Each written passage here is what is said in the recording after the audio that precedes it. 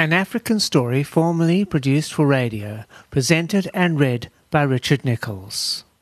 On a late Saturday morning at about 10, standing outside his den, is a large male spotted hyena, known to his good friends and enemies alike as Spot, all because of his very big black spot all over his face. Just down the road is the smallest of rivals, Mr. Meerkat. Being of a very larger-than-life disposition, he tends to drive Spot crazy. Oh yes, as a young meerkat, he was given the name Crazy Meer by his family. For days now the two had been at loggerheads over the fact that Crazy Meer had told on Spot for killing two young hyena back in the day. This resulted in Spot's loss of his family. Spot takes out his notebook and plans his revenge on Crazy Meer. My best plan of action is to talk to my good friend Crocodile and Puffadder, Mr. +1. As the hot, dry heat made the day unbearable, as all days are in a typical African summer, the old croc was trying very hard to find a nice spot to have a rest after having a springbok for his breakfast.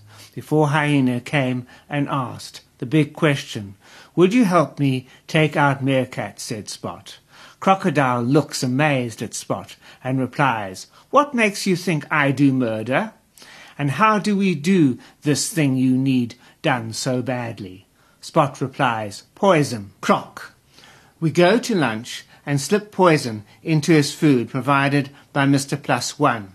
He has asked you for a lunch date. Just say yes. Spot. That's cool. Thanks for your help. On a rock in the hot day sun sits Mr. +1. Hyena asks, "I need some poison to kill Meerkat. Have you got any?" "Yes, but it will cost you 2 fat mice," said Mr. +1. "That's okay," said Spot. The day of the lunch. All three sat down, and after a lot of chatter and remarks about the weather by Crazy Meer, lunch is served, and Mr. +1 adds the poison to the dish of the food for Meerkat. But as lunch gets underway, Croc sees that his plate of food is too small and swaps plates with Meerkat. Nobody noticed the swap take place. Bad news, the old Croc, an hour later, is very sick and tells all the other animals that Hyena poisoned him in a plot to kill Meerkat. A meeting is held by all and Hyena is banished from the area.